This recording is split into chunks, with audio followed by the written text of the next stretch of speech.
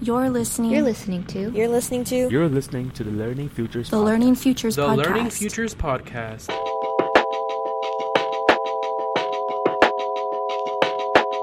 You're listening to the Learning Futures Podcast. Welcome to the Learning Futures Podcast. I'm your host, Dr. Sean Leahy, and with me today is a return special guest host, Rachna Mathur. Rachna, welcome. Thank you. I'm happy to be on the show. That's I think the only acceptable answer. And so 2 quick things. One is, Rachna, since the last time you joined us on the podcast, you have a new job. Is that correct? I do. Last time I was on here, I was part-time working with ASU Preparatory Academy. I was doing Conworld School, helping to pilot that. I worked a little bit with so these are all our new school learning models, kind of going along with the change in times, and micro schools. And then I do have my own company called STEMology Club. But what shifted drastically is I have accepted a full-time leadership role at ASU Preparatory Academy, looking at our STEM strategy across all our different schooling models. And when I say that, we teach online, hybrid, in person, and whatever the next greatest, latest thing will be, we will be designing that. So I'm really excited to be part of ASU and ASU Prep in designing what our STEM strategy, semiconductor strategy, those bits and pieces, AI, emerging tech, what that's going to look like in learning in the future. Yeah. And you're also finishing the last part of your doctoral degree. Is that correct? Don't remind me. Yes. I am on the home stretch. I have got 1 year, so I'm almost there, and I'm really excited about that. Excellent. Yeah, well, just hearing all that too makes me feel even more the privileged to have you with me today. Seeing how I don't know how you found this block of time to squeeze into your schedule, but I much appreciate it. So I love it. This is so fun. This is a highlight for me. So thank you for having me. Yes, thanks, and you are always welcome. And I will notice today, or note for today, that we are actually recording out of a brand new space, a brand new podcast studio that we have built here at ASU at the Tempe campus in the Creativity Commons as part of the Zoom Innovation Lab space here. So yeah, it's exciting. It's a fun day. This is the inaugural recording of this new studio. So we're super happy about that. And for anyone who is in listeners that are part of the ASU community, in our show notes, I will also drop the information that you need if you're like, hey, I'd like to try out your podcast studio. Well, we will make that available to you. But joining us today, I want to get right to our guest, who's been so gracious with their time to join us today. We're absolutely thrilled to have Ken Koedinger here, who is a professor of human-computer interaction and psychology at Carnegie Mellon University. His research goals include understanding human learning and creating educational technologies that increase student achievement. This research has contributed to new teaching principles and techniques for new educational software designs while producing basic cognitive science research results regarding the nature of student thinking and learning. Currently, he directs the Learn Lab, which was funded for over 10 years from the National Science Foundation. Learn Lab is now the scientific arm of CMU's Simon Initiative. Ken is also the co-founder of Carnegie Learning, which has brought cognitive tutor-based courses to millions of students. His research interests include cognitive modeling, intelligent tutoring systems, and learning science and technology. And Rachna and I are absolutely thrilled. We can't wait to get started. And so, Ken, coming up, we've got a lot of questions for you, my friend. Welcome, and thank you for being on the Learning Futures Podcast. I know Rachna and I were, like last night, for example, we were just sort of, kind of preparing and going through and looking at a bunch of stuff. And like every time we were looking at new things to talk about with you, we just kept getting more and more excited. And we're like, you have done so much. It's incredible. And I, as a way of introduction, I think, obviously we have your bio, which is by itself just immensely impressive, right? But one of the things I've started to really like to ask our guests is, because our audience is so general, we have people who are early career, early faculty, graduate school, and then we invite and we have these amazing, experts on, and often I'm left wondering, like, how did you end up where you are? Like, what is Ken's origin story, if you will?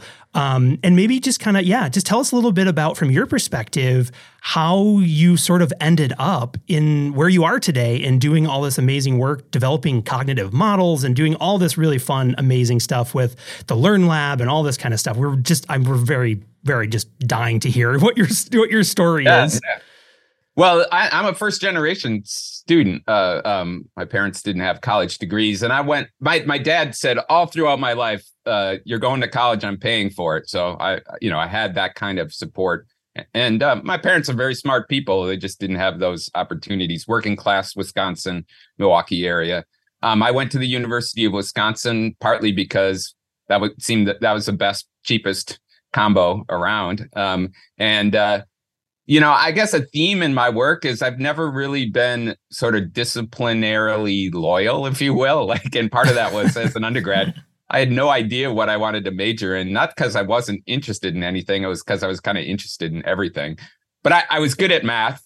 So I was taking a lot of math courses, the calculus series and so forth. But I also had a lot of interests in humanities and a lot of debates about politics and making the world better. If you know Madison, it's got this history of amazing city, that sort of thing. And actually Wisconsin more generally has that too. And sort of batted back and forth between the politics of my dad as a capitalist professional kind of thing and the Madison thing. But anyway, I ended up getting a degree in computer science and math with a specialization in AI, with air quotes that you can't see. Because I say that because it allowed me to take philosophy and psych courses, which I really loved. Yeah. And then, I started to think about grad school. There's a little interesting side story about going to Stanford and knocking on a faculty member's door and kind of getting discouraged from that I could tell. But anyway, as a consequence of that, I just applied to the PhD program in computer science at Madison. But I wanted to teach. I taught programming. It was Fortran and Pascal back then. Oh, wow. Yeah. Yeah. And then I got a call in November from the science education folks. We want you to be our knowledge engineer on a project. I was like, me, first year grad student? They were building a genetics intelligent tutoring system.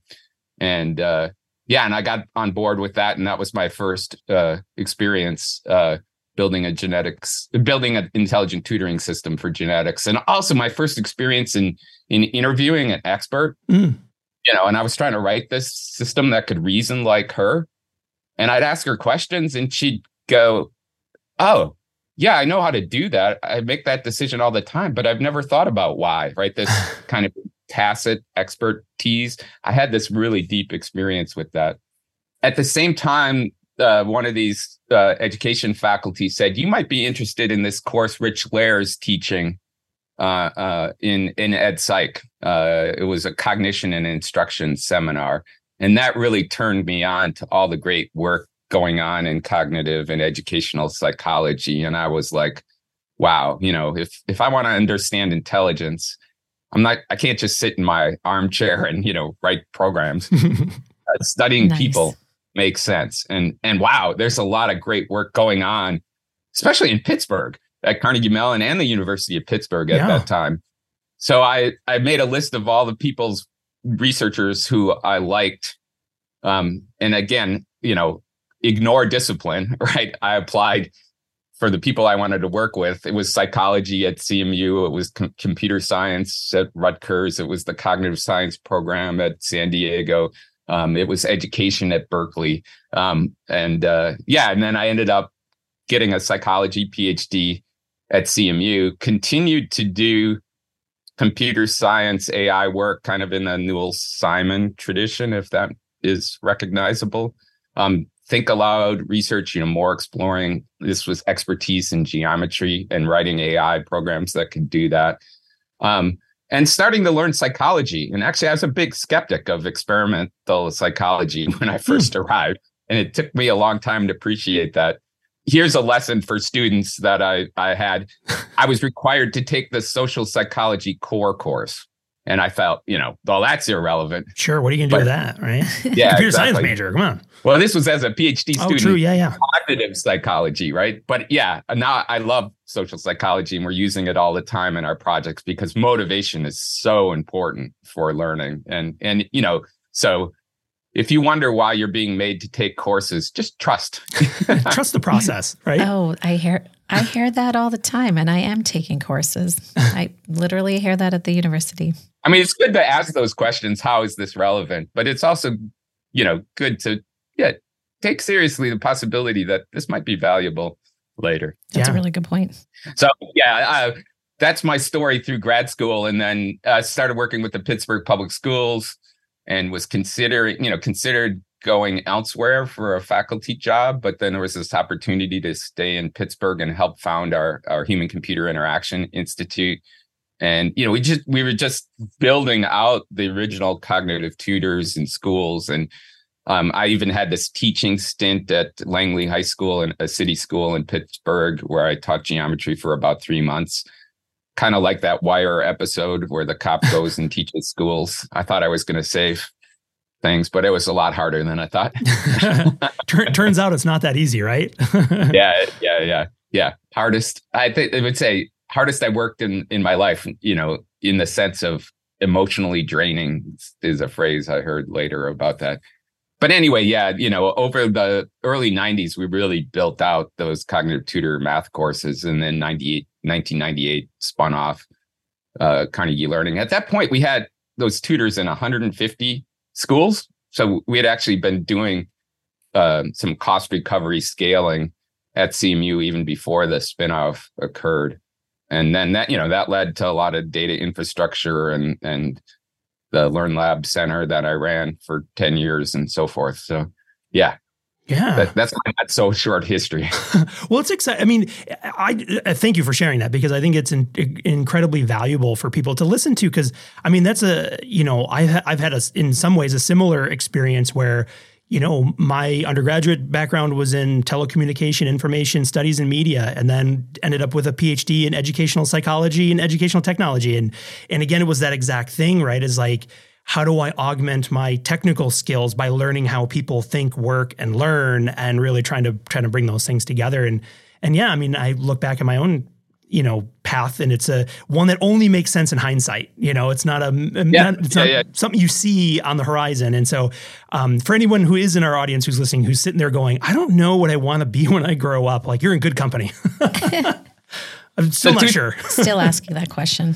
Yeah. What are you good at and what do you like doing? And sometimes you got to compromise a little bit on that, because sometimes, like, I like playing the guitar, but I'm not good enough at it to have that be a career, right? Unfortunately. Well, maybe Ken, we'll just have to have you back, and then we can dedicate us. We weren't prepared for that, but we can set aside time at a future interview for you to give us some musical interludes for. Oh, it's sitting right there. It's just off camera. Oh my goodness. I love it. That's awesome.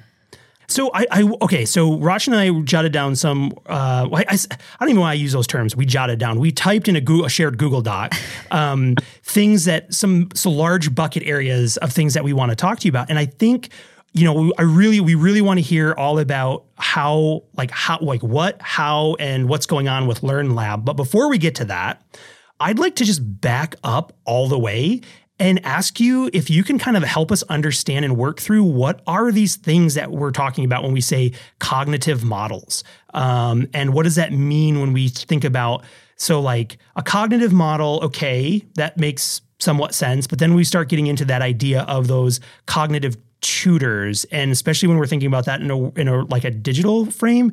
I don't know. I think could you help us kind of unpack, like, what does that actually mean? And also, like, if you can also draw attention to just the terminology, like when we say cognitive model, is it the same as an intelligent tutor, and maybe just that whole bucket of things? Yeah. Well, cognitive model is like the core source, but it's not the same. It's a core piece of an intelligent tutor, just to get that one. One background piece is that psychology is kind of a strange science because we're human beings, right? And it's the science of us, and I think there's a perspective one can take as an individual. Like, why do you need a science of us? If I want to know about me, I just self-reflect, right? If you want to know about me, you just ask me. If I want to know about you, I just ask you. But, the history of psychology, maybe most well known with Freud, but every kind of psychology has pointed to how much is going on inside the brain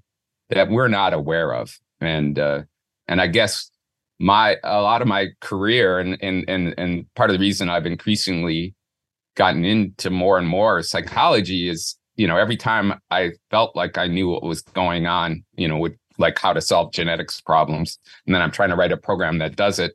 And I realize I don't know. And I asked the next expert in my office mate how she does it. And she doesn't know. Like I was trying to understand, what's the underlying thinking process in doing algebra story problems, applying algebra to real world settings. So I wanted to see how much harder are they than the matched equations.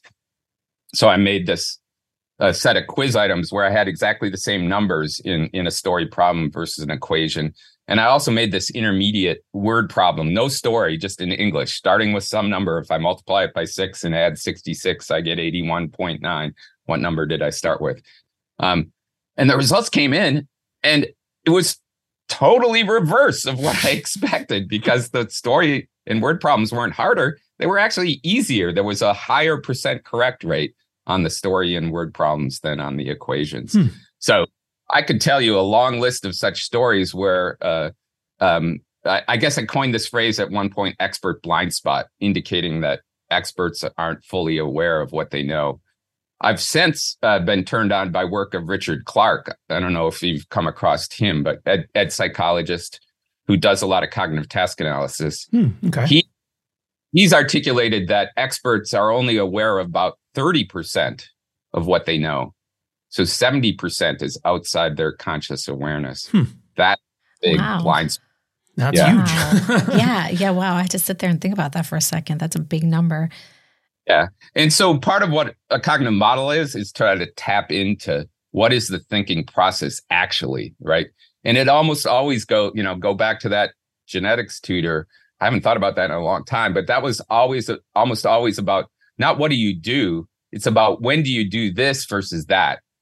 Why did you pick those particular fruit flies or peas to cross at this moment, that were both yellow, or one was yellow and green, whatever, right? Versus the other, right? Or in Richard Clark's work, he did cognitive task analysis of catheter surgery experts. And one of the big issues there is they put the needle in different places in different situations. But what are the cues and conditions that determine that? So that's a lot where the tacit knowledge comes in. We can describe, how we do things in terms of the steps, but saying why we're pursuing this step versus that one, that's where a lot of it is in the neural network, right? And the neural not directly accessible.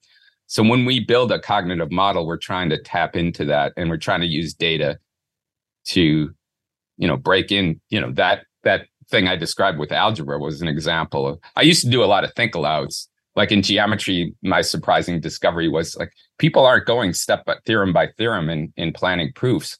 They skip steps. Jumping all over the place and then... Yeah, going backward and forward, but making leaps of inferences that are like 3 theorems all at once.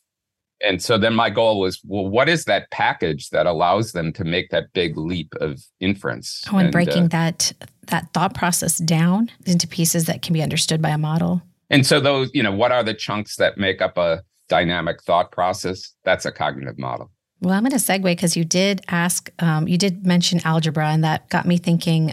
Sean and I were talking about this yesterday. It got me thinking about Sal Khan and Khan Academy and his recent release of a beta of a cognitive, I don't know if you'd call it a cognitive tutor or intelligent tutor or adapted learning, but Khanmigo, the AI-based, GPT-4-based tutor or assistant that's built into Khan Academy. Have you heard of Khanmigo? Yeah. I would assume so, but just checking. So is this, in your opinion, I don't know if I haven't had a chance to play with it too long. I did a couple of tasks with it, and they might be the same questions that I would ask on ChatGPT. I think it would be different if I were a kid going through an actual math problem and I had to go step by step and I was trying to bypass things.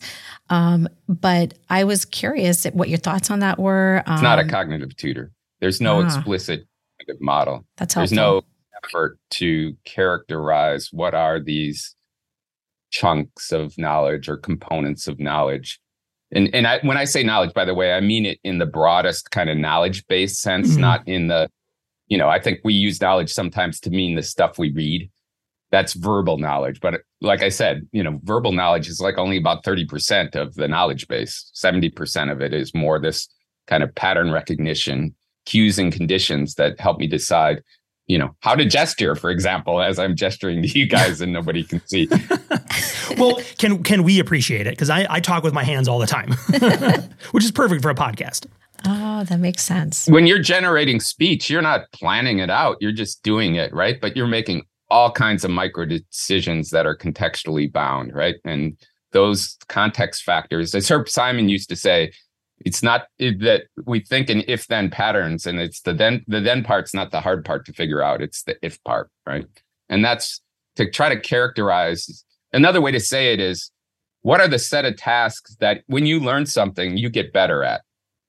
You don't get better at everything, right? When you've learned something from an experience, like a learn by doing experience where maybe you made an error and then you got some feedback and then you got it right. And then you got another chance to do it in another context and maybe you stumbled again, but you got feedback. But then you start getting it right. At some point you can say, well, I'm now able to do fraction addition, at least when numerators are one's a multiple of the other, like 1/3 plus 1/6. Maybe not when it's 1/4 plus 1/3. That's a little harder. I don't know. Yeah. So that sort of gets at I meant that as a kind of nuanced conditional thing, right? There's a scope of problems that you can do, and maybe a broader scope of problems that you can't quite do.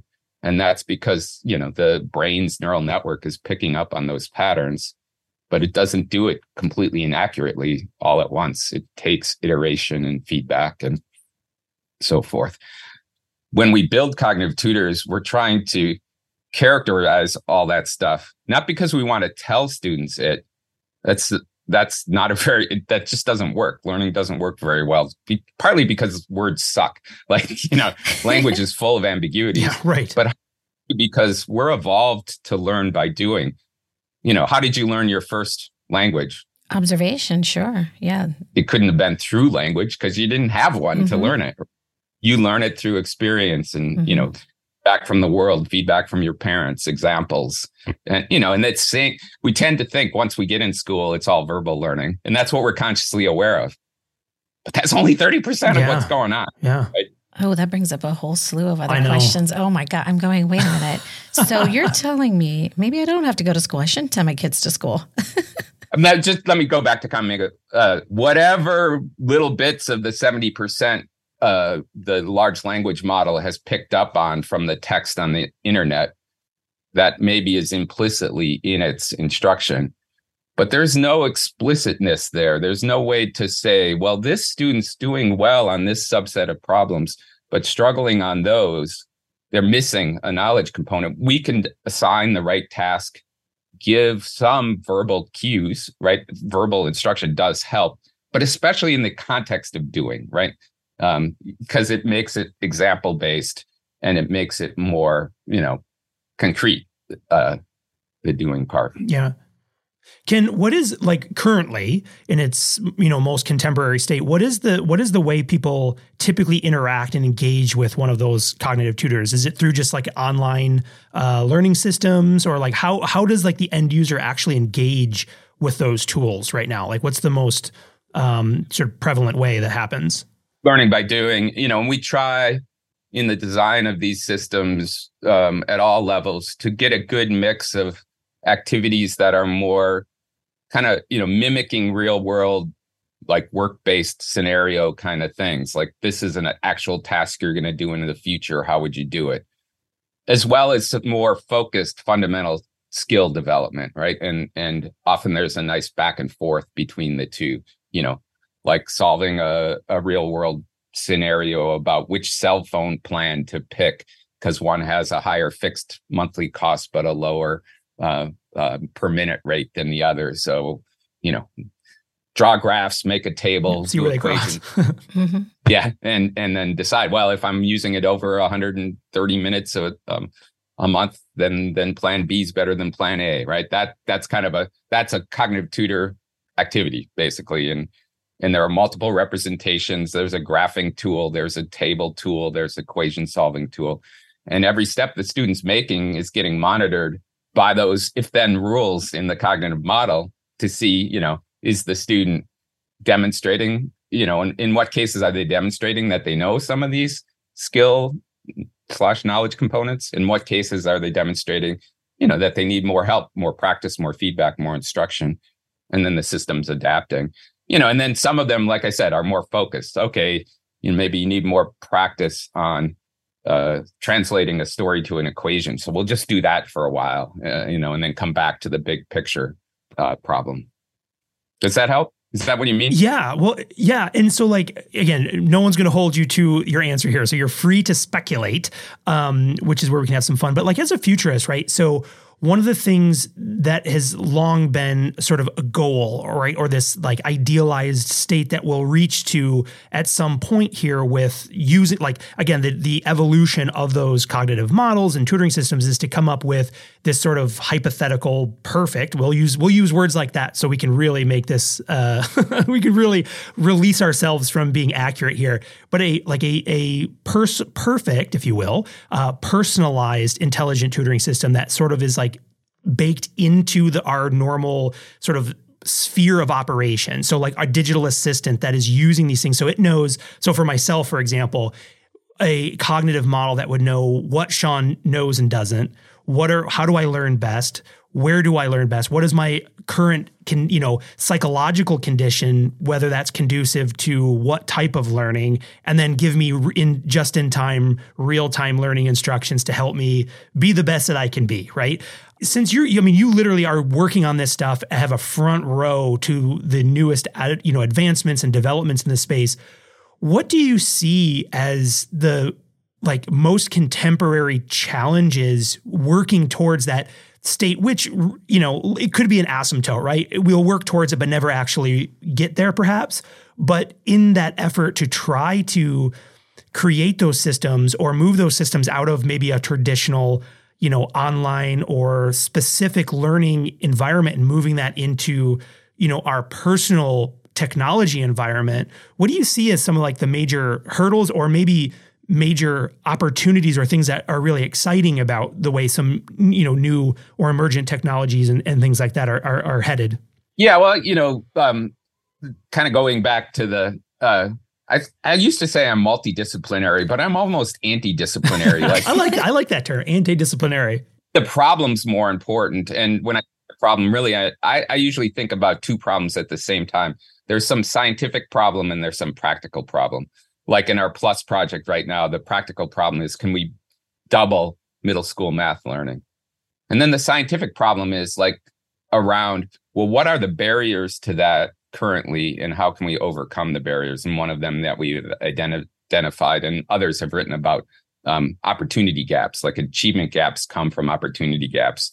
In this paper we published at the beginning of this year about a nearly constant learning rates, is suggested that when students get high quality opportunities, every one of them learns. Well said. The same course at very different places. That's the other thing that's striking about this data set or this analysis. 27 different data sets, math, science, language learnings, some upper elementary up to early college. There's a variety of settings. But there's always high variability in where students are starting, but strikingly similar progress per practice opportunity, right?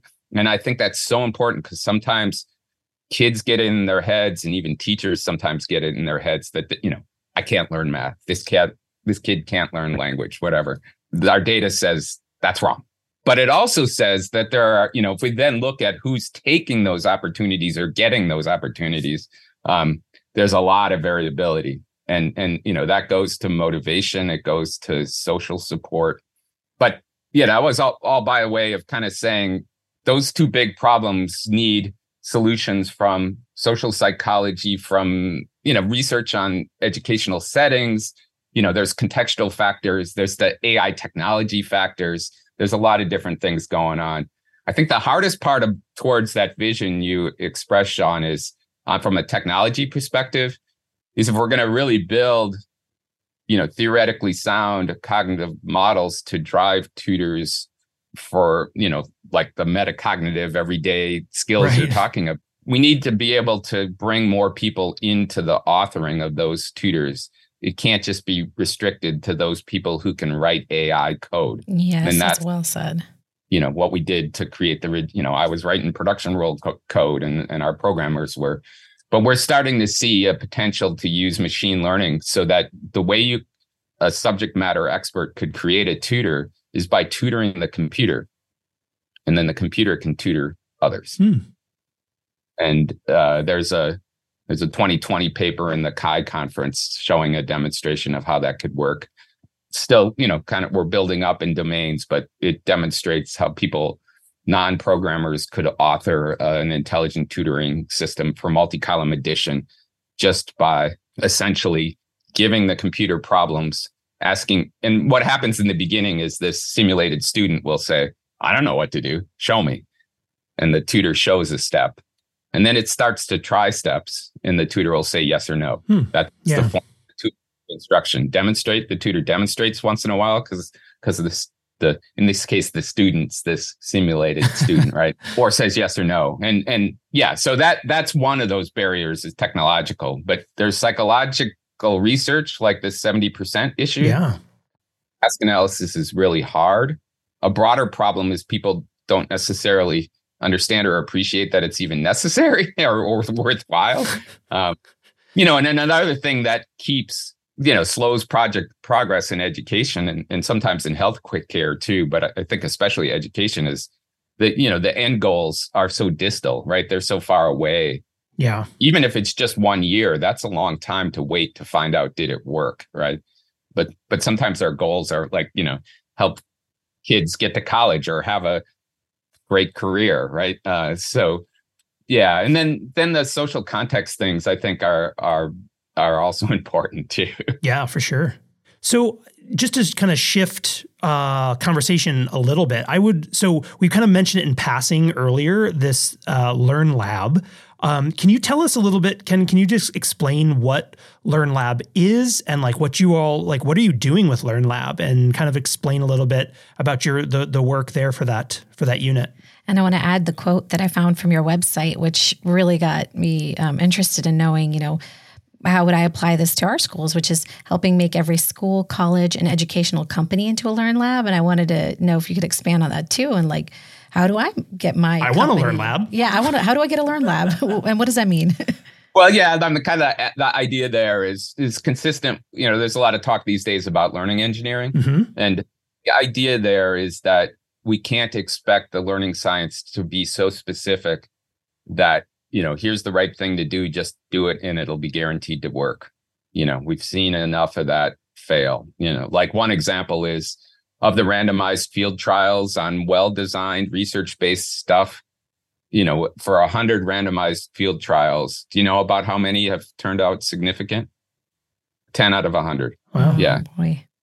Hit rate, we need a better research to product pipeline so that the hit rate is bigger than 1 out of 10. I think in medicine, randomized field trials are often not successful, but I think they're closer to 50%.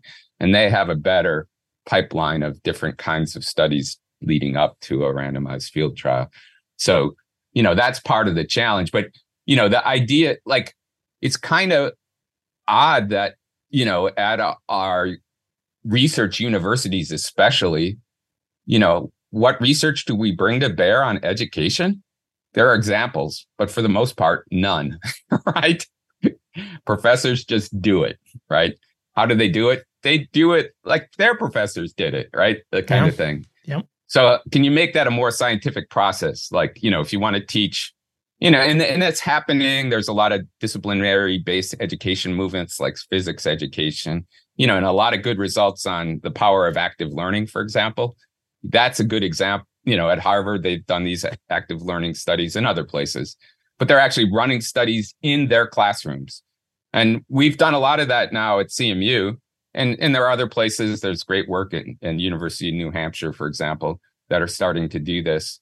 Carnegie Learning, which was the spinoff for the cognitive tutors, is a big research arm and is constantly doing experiments to improve the product. So it's that kind of iterative, data-driven improvement process. That's learning engineering. And that's a Learn Lab is kind of the idea of having the social and technological supports to do that iterative process, ideally in the context of an educational delivery institution. It sounds kind of like action research, maybe, or some aspects of action research. Related to action research. And I mean, the idea that there can be resources to support that is part of it, right? If we had a lot of authoring tools to make it easier to build tutoring systems. So the cognitive tutor authoring tools, or you can go to the CTAT website and use the cognitive tutor authoring tools. And then there's the Open Learning Initiatives has authoring tools for online courses at the college level that are highly interactive again.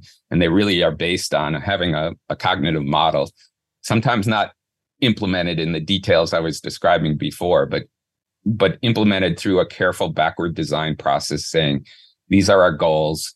These are the tasks that achieve those goals because they exercise certain concepts and skills that are part of those goals. And they're, and very much, again, learning by doing oriented. So that, there's authoring tools. And then, one of the things that struck me at some point is, we were trying to, show how technology-based learning can be more effective than, say, practicing math on paper. But, the other thing that's so valuable about the technology is that it automatically collects data. And so, when students interact with these tutors and online courses, we get to see, at 10 or 20 second intervals what they're doing. Right. Use that as part of this iterative data-driven optimization process. So DataShop and LearnSphere provide ways to share your data, but also push-button analytic tools to do learning curve analyses and other things. The LearnSphere is a way to share new analytic techniques across, universities and industry. So that's another part of the Learn Lab, is having this set of resources to facilitate something like action research. It was all, well, we had 10 years of funding from the National Science Foundation for a Science of Learning Center. From 2004 was when it started. And that was a big center level investment, close to $5 million a year. So yeah, wow.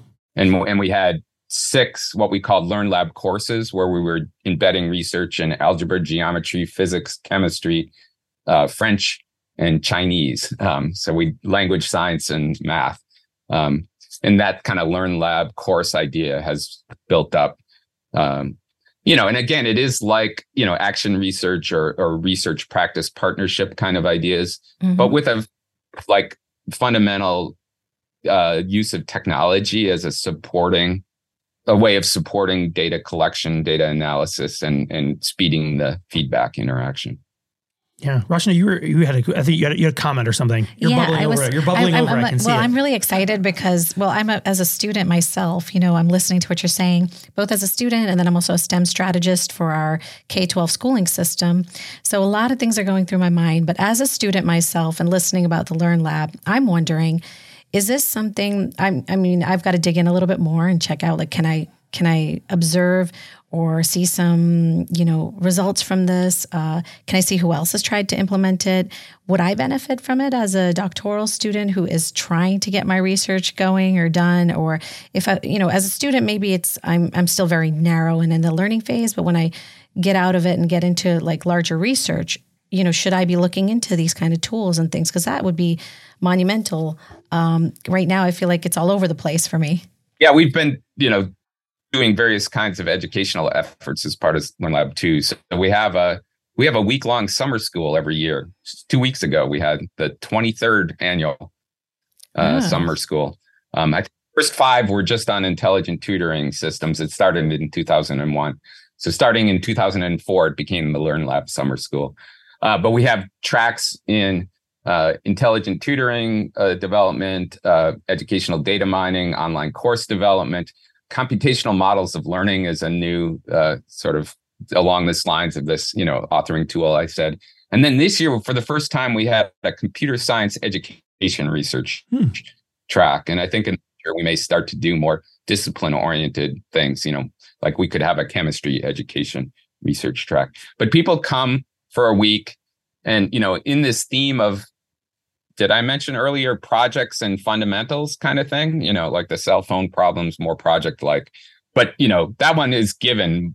Self-determined projects are super important too, right? So students come to the summer school they pick a track, and we ask them, if you're in the educational data mining track, do you have a data set you want to analyze or a method you want to try out? And we pair students up, maybe one's got a data set, one's got a method, and they do a project over the week.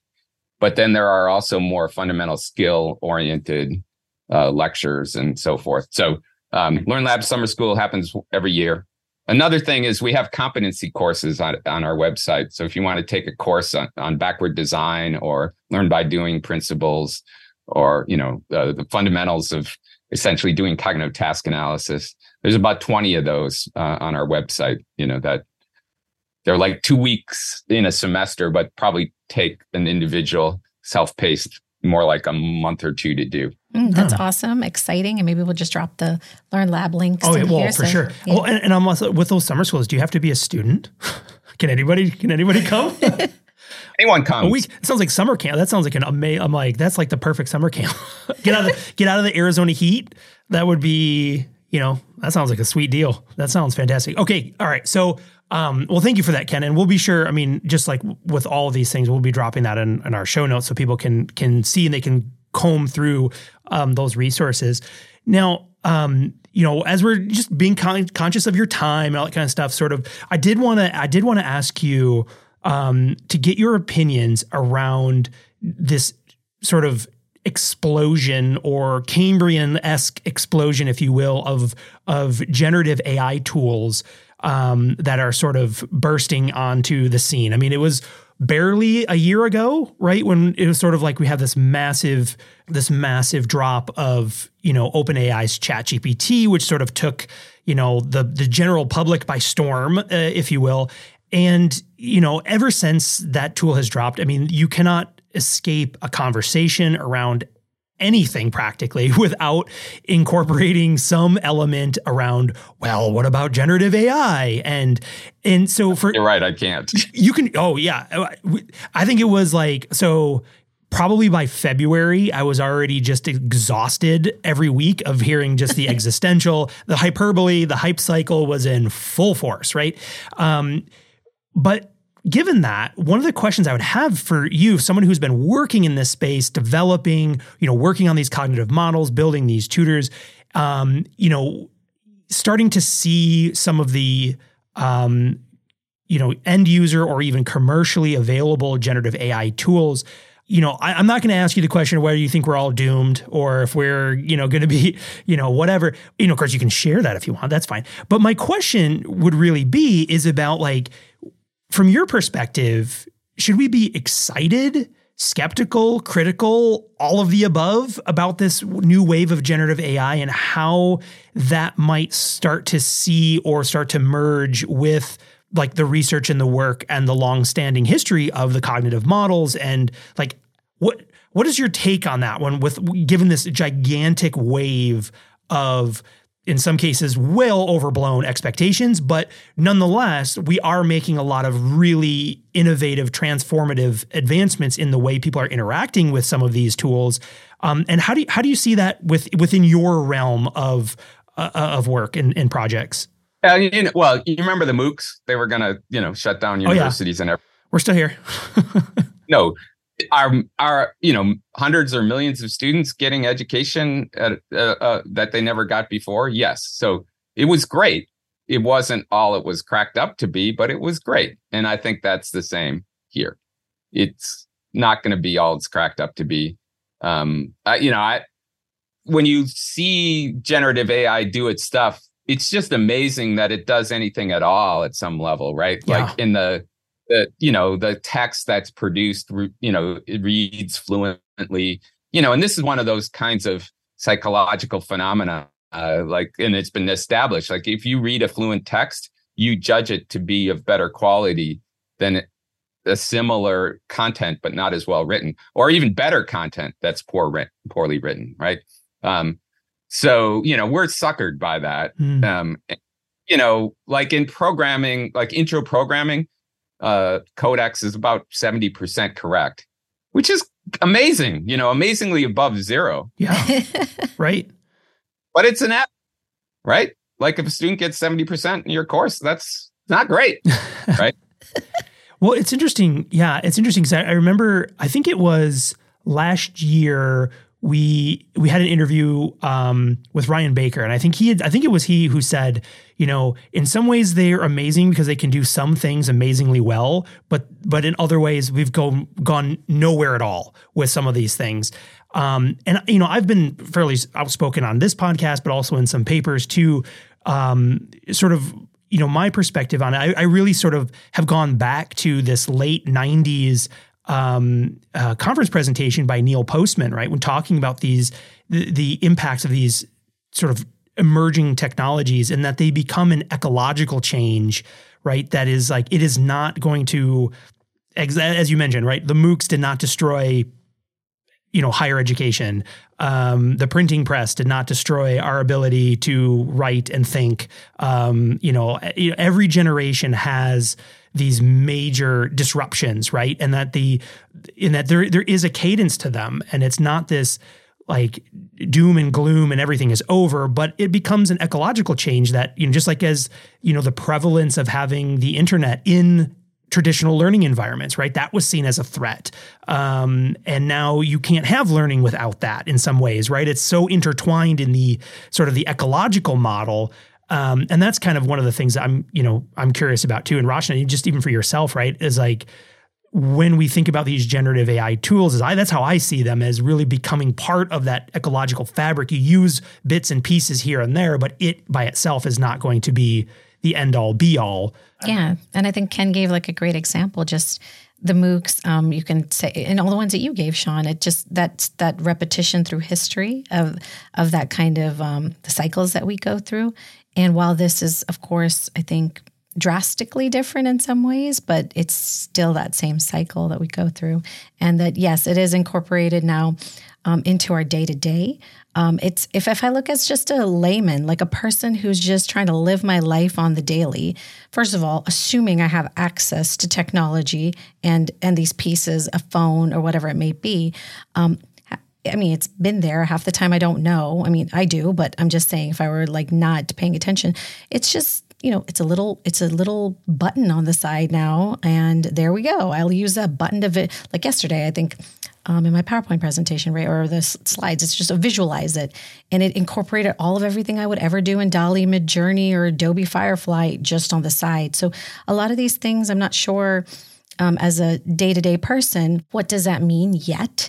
And it just seems like we're in that same cycle where it will become an ecological change. Just like you're right, with schooling and learning, it becomes very difficult to continue on with that learning without some form of connectivity to the internet, some form of digital technology to have that knowledge kind of transfer or content come to you. So in the same way, maybe in the next, I don't know what do you think, like 5 years?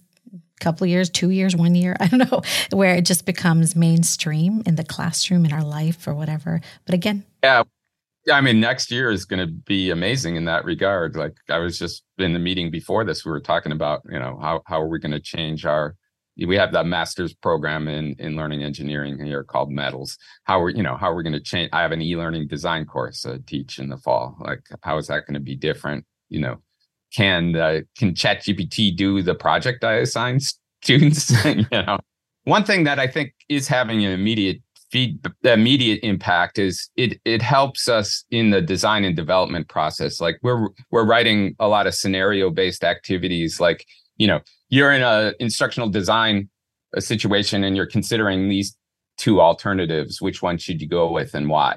Right, and that's a way of making learning principles, like multimedia principles or deliberate practice, concrete or worked examples, right? So they're great activities. And if we can ground those in real materials from real experiments, they're all the more meaningful and valid, right? So one of my learning engineers has been taking a scenario-based, call them predict, observe, explain activities, inquiry activities, showing it to ChatGPT and saying, I wrote this predict, observe, explain scenario-based activity using this paper. I would like you to write me another one in this structure using this other paper. Nice. You're training it. Yeah, well, that's one shot. Like he might give two examples and that'd be two shot. There's this few shot learning kind of thing. It's amazing what it comes up with. Do we want to give that to students right out of the box? like maybe, I don't think it's even 70% of the time, but maybe 70% of the content doesn't need to be edited, but 30% of it does, right? So we edit it, but, we spend less than half the time to produce those scenarios than we used to. But the quality control is still, on the human side. And I think that's where, when you think about students using ChatGPT, it's a huge opportunity for us to say, well, okay, just like the calculator took away some lower order skills, like my dad was taught a long division procedure for finding a square root. Like some people have never heard that, right? That's right. Yep.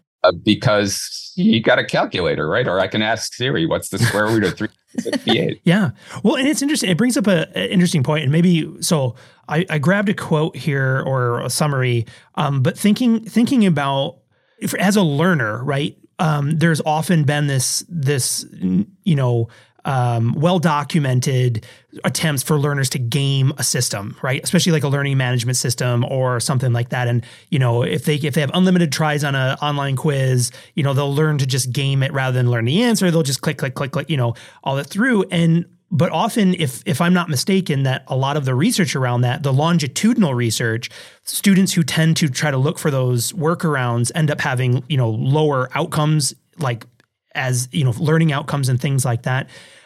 Is that kind of the way you see also some of the use of like some of those generative AI tool like Gold Rush, if people are trying to think of using those as a, as a workaround or as a way to game a system instead of learning how, as the example that you just described, right, where a student is intentionally creating and crafting something and then using a generative AI tool to do something similar and then compare and learn and look at those two things against each other, versus, I don't know, I'm not going to read whatever book I was supposed to read. Let me just ask ChatGPT to give me a summary for it. How do you? I mean, the gamble for students is if you don't read the essay that ChatGPT gave you and you just turn it in, like maybe 70% of the time it'll work. Yeah. It's a chance at the end of the day. Well, and it also though puts more onus on instructors to say, okay, I'm not grading, like I used to like correct all these spelling mistakes and writing fluency. Wow. I'm not seeing those mistakes anymore, right? Because ChatGPT is doing it. Well, I should have been paying attention to that anyway, because I'm teaching e-learning writing, right? I should have been like, how creative is this project? How well does it incorporate principles and make good choices? On the creative front, if ChatGPT has done it, then it's not creative because it's already on, right? Yep. So, yep, that was exactly one of the things I was actually having a conversation earlier this morning, was just talking about, which is something I've come back to many times, right? Is this like, yes, there's the computer science, traditional artificial intelligence alignment problem, but there's also an alignment problem that we all have, right? With what we want people to learn and to know, and how we assess that, right? What projects, what exams, what papers we're using.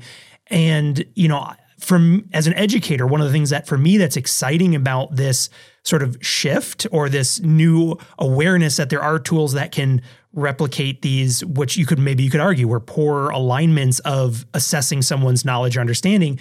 But the exciting part of that, maybe some people of course are going to be worried or concerned about that. But for me, I think the exciting part of that is like, well, now we should be thinking about what do we really want to see and how can we think creatively about better ways of having performances of understanding, better ways of allowing students to express their knowledge and their skills and what they have, as opposed to just relying in some cases just on, it was there, like you mentioned, right? Why is a professor A having people write a 5-paragraph essay on something? Because that's what they did. And rather than thinking, is this the best way or the most creative or the best way that I can dig deeper into some of those learning experiences? I think that's what I'm excited about with this new awakening, if you will, around generative AI tools. So, me too. Yeah, fantastic, excellent. Well, Ken, this has been absolutely just a fantastic time. Thank you so much for being so generous with your time to come hang out with Rachna and I today. This has been a tremendous amount of fun. Before we let you go, one of the last things we always do with our guests is offer an opportunity for you to share any plugs, anything, any work or centers or things of your own or from your institution or colleagues, whatever. If there's anything you would like to sort of share with our audience, and we'll be sure to capture whatever you share, and we'll make sure we put the links in the show notes. So anything you'd like to plug? Yeah, learnlab.org is our website. There's a lot of resources that I mentioned there. Too many, sometimes hard to find. Oh, I'm really excited about that. Yeah. Another thing is that we have a new project I mentioned earlier towards doubling middle school math performance. And that's really about hybrid human and AI tutoring. And then the human part is especially goes back to the social psych story about helping them motivate kids to understand why, help them see that math is relevant to their future, that they can learn, that they should have a growth mindset, that they belong, right? Even if they, are a little bit behind right now. So tutors.plus is that website. We got these scenario-based tutor training stuff that really gets into like, how do you implement growth mindset in tutoring and other things like that. So those are super cool. The astonishing regularity in student learning rate is this paper I mentioned earlier that came out in the Proceedings of the National Academy of Sciences. I think it's a super important paper, maybe my best ever. Wow, great. Well, we'll be sure to link that for sure. Yep. Lead framework is part of what led to that, and that was part of the LearnLab output. The last thing I'll say is my great colleague Nezra Yanir has created another application of AI that's not generative AI. It's about using AI vision to a mixed reality science AI tutoring system where kids like kindergartners to first grade are doing science experiments, but they're getting help as they're figuring out the properties on an earthquake table, for instance, or how a balance scale works is another one, or what makes an object go down a ramp fast. So they're, physics principles. She's working on one for projectiles now. Oh, cool. In this on a table, you can actually see the difference between an dynamic piece of foam and one that's not. Like the aerodynamic one goes across the table for, a 1.5 feet, where the other one only goes a foot, right? And Narilla.org is that website, and it's using AI vision to give kids feedback as there's a lot of other. Yeah, that sounds fantastic. It's really cool. It's in museums in Pittsburgh and Atlanta and some other places, but also in other schools, so you can play with it. Yeah. Definitely check that out. So yeah, thank you guys. Yeah, great. Absolutely. Well, Rachna and Ken, thank you again for joining us today on the Learning Futures podcast. We'll be sure to put all the links and conversation stuff on all the notes. We'll have that in our show notes so you can follow along and learn more about Ken and the amazing work of LearnLab and all the other resources that were shared. So again, thanks for joining us on the Learning Futures podcast. That's a wrap. You've been listening to the Learning Futures podcast. Be sure to check out the show notes for more information and details. If your podcast player allows for reviews, please leave us a note. We'd love to hear from you. Be sure to subscribe wherever you get your podcasts so you'll never miss an episode. The Learning Futures podcast is a collaborative production by Enterprise Technology and the Mary Lou Fulton Teachers College at Arizona State University. The show's executive producer is Dr. Sean Leahy, produced by Jacob Snyder, with production support provided by Jennifer Ayala and technical production provided by Jacob Snyder. We hope you've enjoyed this episode.